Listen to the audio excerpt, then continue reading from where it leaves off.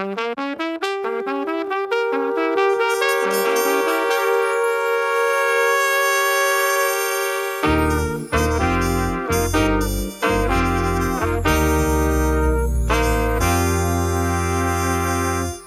and welcome to the Senior Times podcast. My name's Conor O'Hagan. Next month, an old friend of Senior Times will begin podcasting for us. Mary O'Rourke has had so many roles in public and private life over the years that it's hard to know where to start in introducing her, and it's probably unnecessary in any case.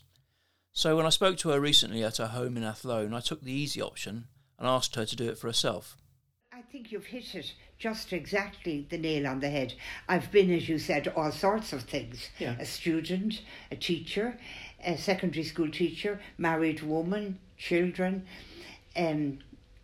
difficulty in conceiving, all of that fertility area of life, and then going for local elections, going for the Dáil, getting in, how all that was, Dáil and senator, combining different roles, managing a home 80 miles away in Dublin, while my children were at a sort of a sensitive age, of 9, 10, 11, 12, 2 sons. Luckily, a wonderful husband who believed in, long before there was equality or glass ceilings that you would break or anything. He believed women had a right to be out there working if they wanted to, and he had a job in town. I was able to be home at 6 o'clock in the evening, so that meant that I was free. Now, that didn't stop me worrying, Conor. I always worried, what would they do without me? How would they be getting on? And if they turned out bad, it was all my fault. Women are inclined to do that, Yes. to put the blame on their own shoulders. And I would come home and I'd be checking. I'll tell you a funny little story. I've told it many times, so perhaps you've heard it. I used to cook a chicken and stuff it beautifully with herbs and sausage meat and everything and put it in the fridge before I would go. And at this stage now, Farkle was gone away to Dublin to college. But Angus and Enda, Angus my younger son, they're all there and their progeny. Angus my younger son and Enda were left in the house. Angus was he was in doing leaving cert, I think. And I was stuffed. And then I noticed the chicken wasn't eaten, to be a little bit hacked, but not much. So I said to Angus, why aren't you eating the chicken when I'm away? I'll tell you, Ma, he said, but don't tell Dad I told you. We go out, Enda comes home, he said, talking about his dad. And he says, we'll go, chicken? Oh, no, Angus, we'll go out to the Chinese, you and I, and we'll have a good Chinese dinner. Of course, Angus was only delighted. So they were getting on just fine. And Angus was kind of an edgy lad. He wasn't in great shape with Enda, and I worried about that too. But it fairly knocked the edges off him to be here with Enda. And they got into a kind of a climate of acceptability and understanding. So I've wondered where I am. That was part of my life, a big part of my life was that. But you see, it was kind of overlaid by the fact that I was 80 miles away. Do you know what I mean? I couldn't come home and hop into them or anything like that. I went on a Monday and I came home on a Friday. But I used to say, but luckily, they both turned out fine. So if they go wrong now, it's nothing to do with me. They married and have loads of children, 4 in Athlone and 2 in Dublin. So then I morphed into being a grandma when they started to come. And that was, Conor, I don't know about your marital status, but I can tell you that being a grandma is about the most wonderful time of my life. I cannot explain it to you. The 4 children are in Athlone. They're my second son, Angus and Lisa and kids. And Farkle is in Dublin and his Lisa and his Maeve and their 2 children. I'm agog about the kids, what they're doing, what stage they're at, what exam they're doing. So being a grandma, and I'm as anxious about them as their parents are. Are you happy to be just that, or do you need other roles in life as well? well? I need other roles. Yeah. And all my life I was keen on talking. Now, it isn't just talking for talk's sake, but I liked conversation. I like talking to you now. I like talking to somebody when I go up to my supermarket, the woman beside me at the counter. when she's getting her goods, and we chat and we talk, and she tells me who she is, and I say to myself after, wasn't that a nice little interlude, just the discussion we had. I like talking, I like seeing people out with kids, so I like talking. So I do a lot of radio. I like radio particularly because you don't have to worry how you look. You don't have to put on the face or the hair. You can just be yourself and just talk. Our health service is here for you this winter, and we're taking every step to protect you from COVID-19. Our services are open and working, from routine appointments to urgent care. Remember to check your prescriptions and keep a list of your medicines handy. And look out for your Keeping Well This Winter booklet in the post. Visit hse.ie or call HSE Live on 1850 24 1850 for more information. From the HSE. You're almost a national grandmother. Sort of, yeah. You haven't been the first to say that. Some say national auntie, but I like the grandmother because there's so much of my life now is being a grandma. So I think, yes, and I'm an older person, and when I am on programmes, I quickly realise if I am meant to be that voice on that programme, because I look at the others, what ages they might be, and all of that. So I've adapted to that role. Yeah, and the experience that you have, of course, from your long life in politics and also outside of politics, which is almost equally important. My teaching career has led to that. Now, I only taught for 7 years, because I came home with a BA when I was just 20, a BA from UCD, and my father said, what are we going to do with you now, like sort of thing. And I was the youngest of the four. There was Brian and Paddy and my sister Anne, and after 5 years there was me. You know the way long-time Irish families, that's the way they were. They had one more go at it. Exactly. We'll try again, and they produced me. So my father said, now what should we do with you? I don't want to be a teacher, I said. Imagine, which I turned out to love. So he said, oh, well, now, your sister's gone off. She got married the year when I came home with my degree. And he said, you'll stay with with Mom and I, and you'll help us run the hotel. So that was fine, the Hudson Bay Hotel outside Athlone. So I made the beds and washed the dishes and served in the bar and was a general dog's body. Meanwhile, my father and mother ran it. It's now a big Taj Mahal with about, I don't know how many extensions. Yeah, in our time, it was a small Queen Anne mansion, with 12 bedrooms. So in that year when I was dog's body in the hotel, I met Enda, my husband, to be, and I met him in that year, and I was quite happy. I was earning money. What about my degree? That was gone by. And I'd sail off with Enda every night. He'd an old Ford Prefect. And I was 21 when I got engaged when I was 21, married when I was 22. So then I left the hotel, obviously, though I continued to work in it, and we moved in here. And I was married to Enda O'Rourke. Mary Lenihan married Enda O'Rourke. And so that was, my BA was a long time ago, but after I had my first son, I'd Fargal after 4 years of marriage. Don't ask me, I don't know, should I go into all of that, or would it be useful for your podcast? I'm not so sure. But my sister and 2 brothers were all married 2 years before and they all had child number 1 and child number 2 and child number 3. So I thought, Conor, there was nothing for me to do, only I would be pregnant immediately.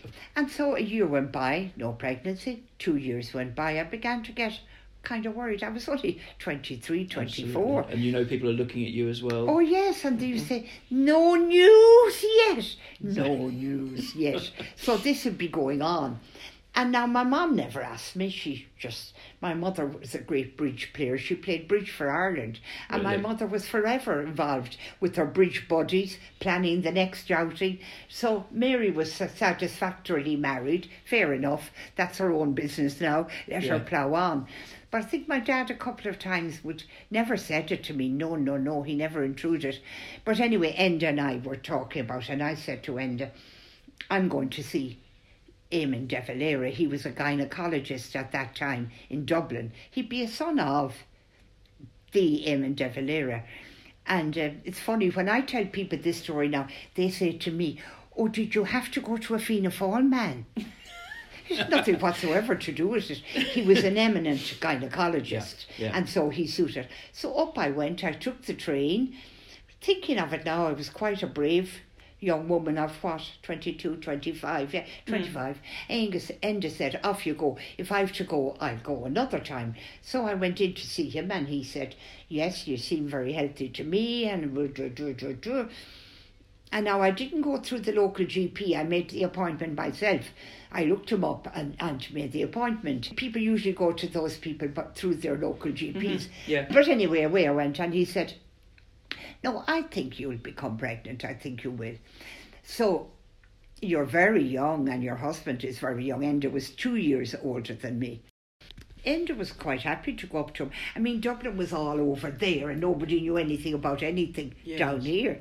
So he said, fine. And then Eamon de Valera, Dr. de Valera, rang one day and he said, "I'd like you both to come to the Mater," because he was going to do a test on Enda's semen.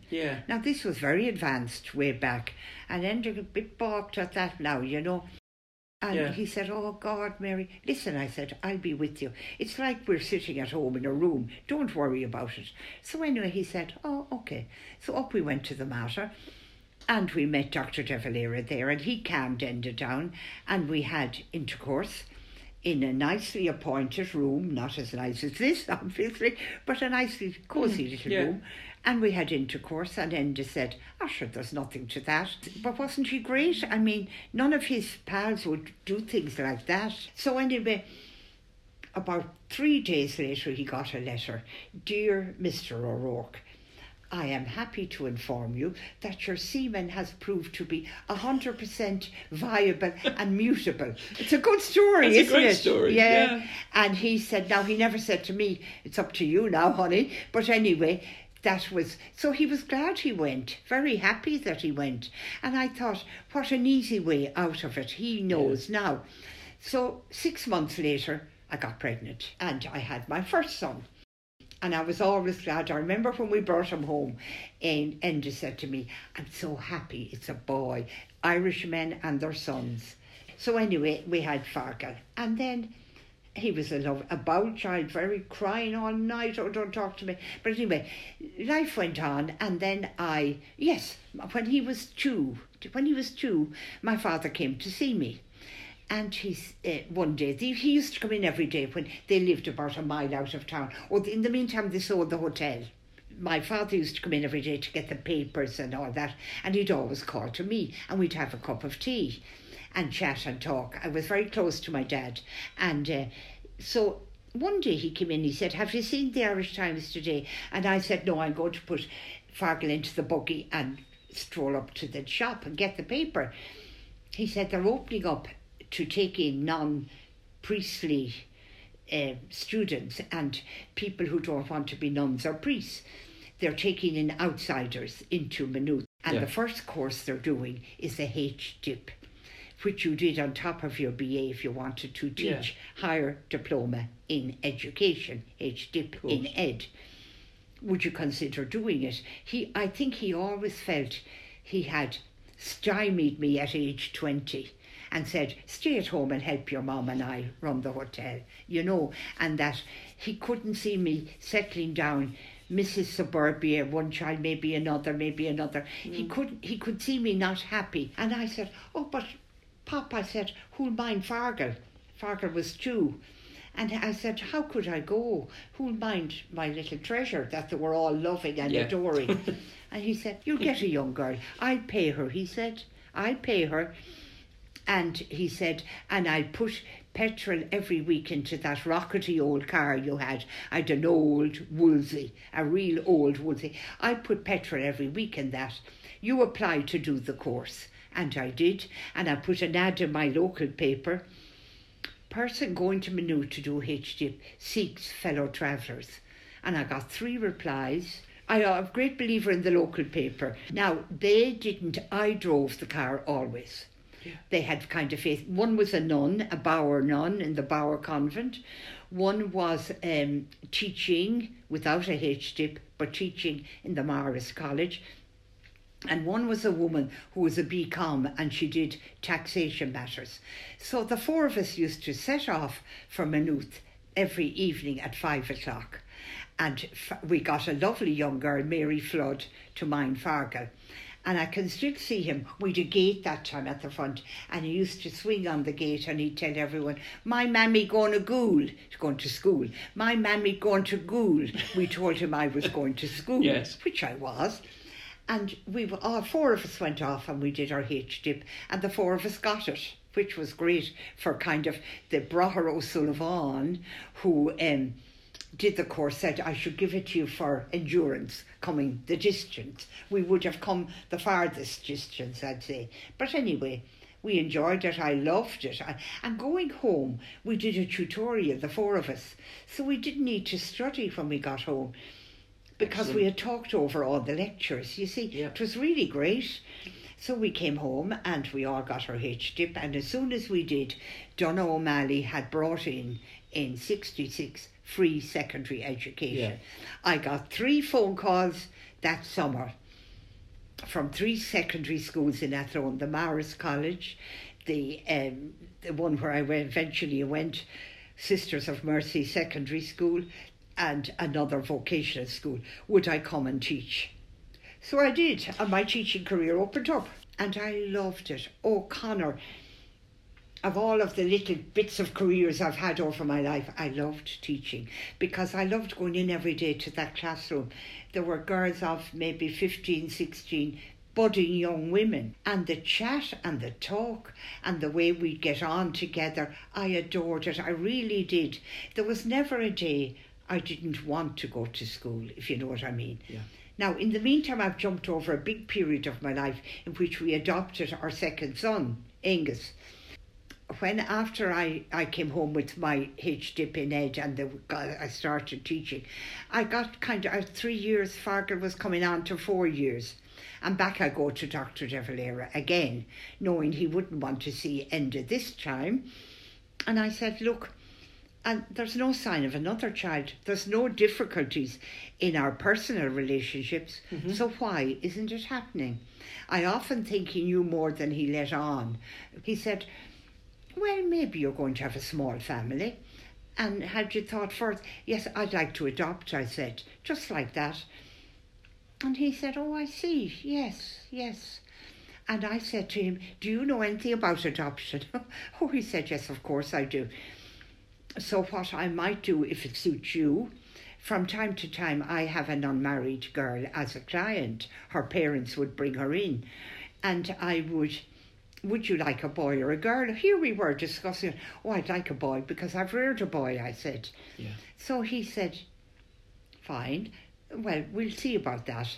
So then on the 3rd of September of 1968, Fargal was born on the 4th of August of 1964. On the 3rd of September in 1968, I got a phone call from Dr. De Valera. You will be soon getting a lovely son. And I think, wasn't I so lucky? Yeah. Because he knew the mother and father. He knew the girl she was a Trinity student. That's all he told me.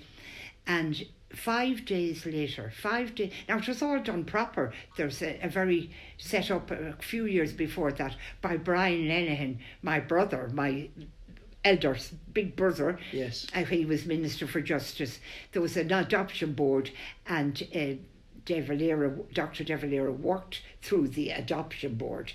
So 5 days later, Enda and I went up to Dublin to Dr. De Valera's offices, and there was a nurse in her navy and white and baby wrapped in swaddling clothes, and she laid it in my arms. 5 days later, sure, he could have come out of me. And then he put through the adoption papers, and we had to go up to the Adoption Society, and we went through that. Lasts for 12 months because you cannot, the mother can come back and claim the baby up to 12 months in Ireland, which is a good thing. clearly she didn't. And you know what I often love? I would love if she knew how happy she made me, how really happy she made me, and how happy my second son has turned out to be. And Fargal for a long time thought that's how you got babies. Barnado's got out a very good book at the time, Barnado's, the charity Barnado's, on how to tell your child they are adopted. And of course, nothing daunted, I went up to Eason's and bought the booklet. And it was very good that at such a stage you would say such a thing to your child, and then at another stage you'd say, and I followed it to the letter, and it worked out. Great. Angus always knew he was adopted, and he absorbed the information as he could. And one of the fairy tales that you told him in the beginning was, there was this mammy, and she was very sick. And when she had you, she couldn't mind you. She was so sick, she was going to die. And she asked me if I'd mind you. That's the beginning of the story. But then the story built up, and he always knew he was adopted. So anyway, after all that then, I went teaching, yes, and I loved it. And then I got very involved politically in the local organisation. The Fianna Fáil organisation. I joined the Common, and I became the secretary of the Common. And then local elections rolled around, and they asked me if I'd like to run to be a town councillor. So I said, now I was mid-30s maybe at this stage. Well, no, Angus was 5, Fargal was 9. And I said to Enda, what do you think, Enda? I said, yeah, wouldn't it be fine? The meeting of a town councillor was only at night time. County council was kind of all day, endless meetings. So I went for the town council and I got in.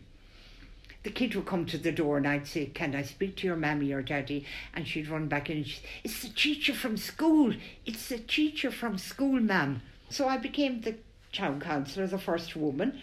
And on the town council, 9 members, 8 men, 1 guy, 1 woman. And it never struck me. That's why when people talk now, Conor, about breaking ceilings, I say, what are you going on about? And I think I walked into that town council chamber and it never struck me I was making history. Never. I was elected by the people and my job was to be there. Things were changing and I was part of the change. And I loved being the town councillor. I didn't say much at the beginning, but I found my feet and talked and did, And then I gradually talked. And then the next 5 years went by and my children got older and Enda and I were very happy. He was delighted to have me with that interest. Yeah. My father had died now in the meantime and they had asked me if I would go for the Dáil. But I had adopted Angus and I said no, I wouldn't like to because I want to rear him past 3 or 4 years of age anyway. You see, part of the adoption was that you gave so many hours were to be with your child. Yes. And I didn't think I could run off and be a TD and care for Angus. So I said, no, quite blithely I said, no, thank you, I don't want it. Then the county council came up and I went for that and I got in. Yeah, I was elected in that November of 82.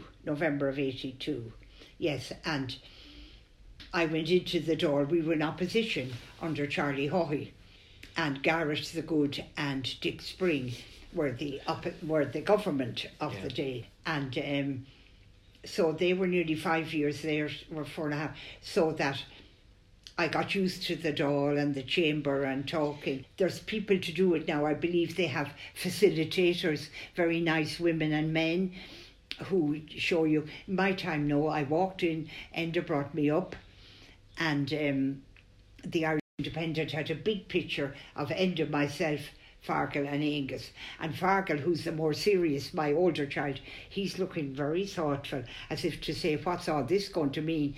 Angus is all happy out. He was having a day off school. And Enda and myself, I went into the Dáil that day and I asked the porter inside, where's the loo? Where's the women's loo? Yeah. And he showed me there was no women's room, there was nothing. And I found the women's loo, and that was it. I found the library and research. You just poked your way around. That's all you could do. There was no special thing. But we were 5 years in opposition, which was great because I learned the ropes and I found out where I was and where I should be. And this is interesting because as a kind of a marker, if you like, for the way I was going to do my political career, we got in November. By the time the Dáil assembled, it was the end of November. Now I said to Enda, I'm going to speak early on in the Dáil. So I did. John Bruton, who was the Fine Gael leader of the House, he had brought in a committee system. He's never given any credit for it, but he brought in the committee system.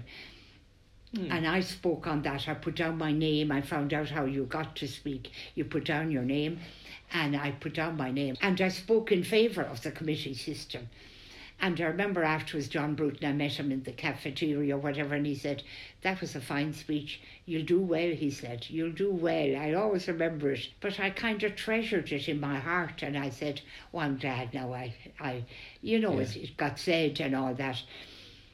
But then we came home for the Christmas recess, and Enda and I, that was our living room. There wasn't this lovely room. We were reading the Sunday papers, and the two kids were gone off playing or doing things, football or rowing or something. And Enda said, oh, I see Charlie Haughey is forming his shadow front bench tomorrow. And we talked about that.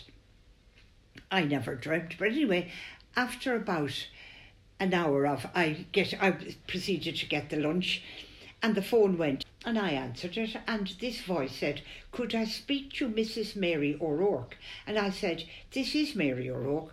Oh, Charlie Haughey here. So I said, oh, hello, Mr. Haughey. We were very polite in those days, and he was the boss. So I said, oh, hello, Mr. Haughey. He said, I'd like you up in the morning. I'm forming my front bench, and I'd like you to be the Shadow Minister for Women's Affairs. Now, do you know what I said to him? Because Enda was here. Enda could only hear my conversation, not Charlie's. Yes. And I said, I don't want that job, thank you. Here was I, a little neophyte, piping up, I don't want that job, thank you. Oh, pray, why not? I'll tell you why, I said. There's an excellent woman for Women's Affairs in Garret Fitzgerald's government, but it's not that. I don't want to be put in a box with Mary O'Rourke, Women's Affairs. So talk about contraception, send for Mary O'Rourke. Talk about divorce, send for Mary O'Rourke. I'll talk about those things anyway, but I don't want to be, oh, I see, Right, and is there anything else you're interested in? And I said, oh, I like education. But anyway, I didn't. So he said, humph. So Enda was there, and Enda said, that's you, Fecked. Yeah. Anyway, you won't hear again from him. Why didn't you take it? Oh, he was sort of bewailing the fact that I didn't take. And I said, Anyway, a couple of hours later, the phone went again. Hello, that you, Mary? Charlie Haughey here. Yes, Mr. Haughey. I'd like you to be up in the morning. I'm going to appoint you Shadow Minister for Education, opposite Gemma Hussey. Now, that's what made me, Conor. She was a very upfront, demanding, properly type of woman. Well able to talk, well able to stand her ground, well able to present her opinion. In fact, she was a very fine parliamentarian. And I was her opposite number, her shadow minister. So that really woke me up in a big way. I had to be as good as her. I had to be able to answer her. I had to put forward policies. I had to bring them to the front bench and get them accepted. And Charlie treated his shadow group as if they were the real thing. We had meetings on Tuesday morning at 11 a.m. And if you weren't there in time, just don't come in. He was very strict and proper and right. So I really learnt my parliamentarian language and carry on. So then we got in 87, he appointed me Minister for Education. And then I went on from that, to different things. The rest is history. Yeah. An odd time it struck me, God, you've had a great run of it, Mary. I guess you haven't that many years to go. But you've work to be done yet. I think I have a lot of work to be done. I write a lot of articles so that you know what I'm at. I write 1,000 words a week for the local free paper called The Advertiser. It runs in Mayo, Galway and Westmeath. And that's my Tuesday job. It comes out on a Thursday. So on Tuesday, I write that out. There's a bit of a tyranny, about a weekly. And I get up on Tuesday morning and I'm on the phone. And, come on, Mary, get and do it. Then I write for the Senior Times. I love that piece because I ramble. I talk, I write as I talk. And I respect the type of magazine it is, and I would never go wrong or all political or anything. So then I write articles for the Sunday Independent from time to time, only when the mood strikes me. Yeah. If something hits me that I like to write about it, I'll dash it off and I'll send it in. And sometimes they do it and sometimes they don't. And the good news is that from January, Mary O'Rourke will be doing it for us here on the Senior Times podcast. We're looking forward to it, and we look forward to your company.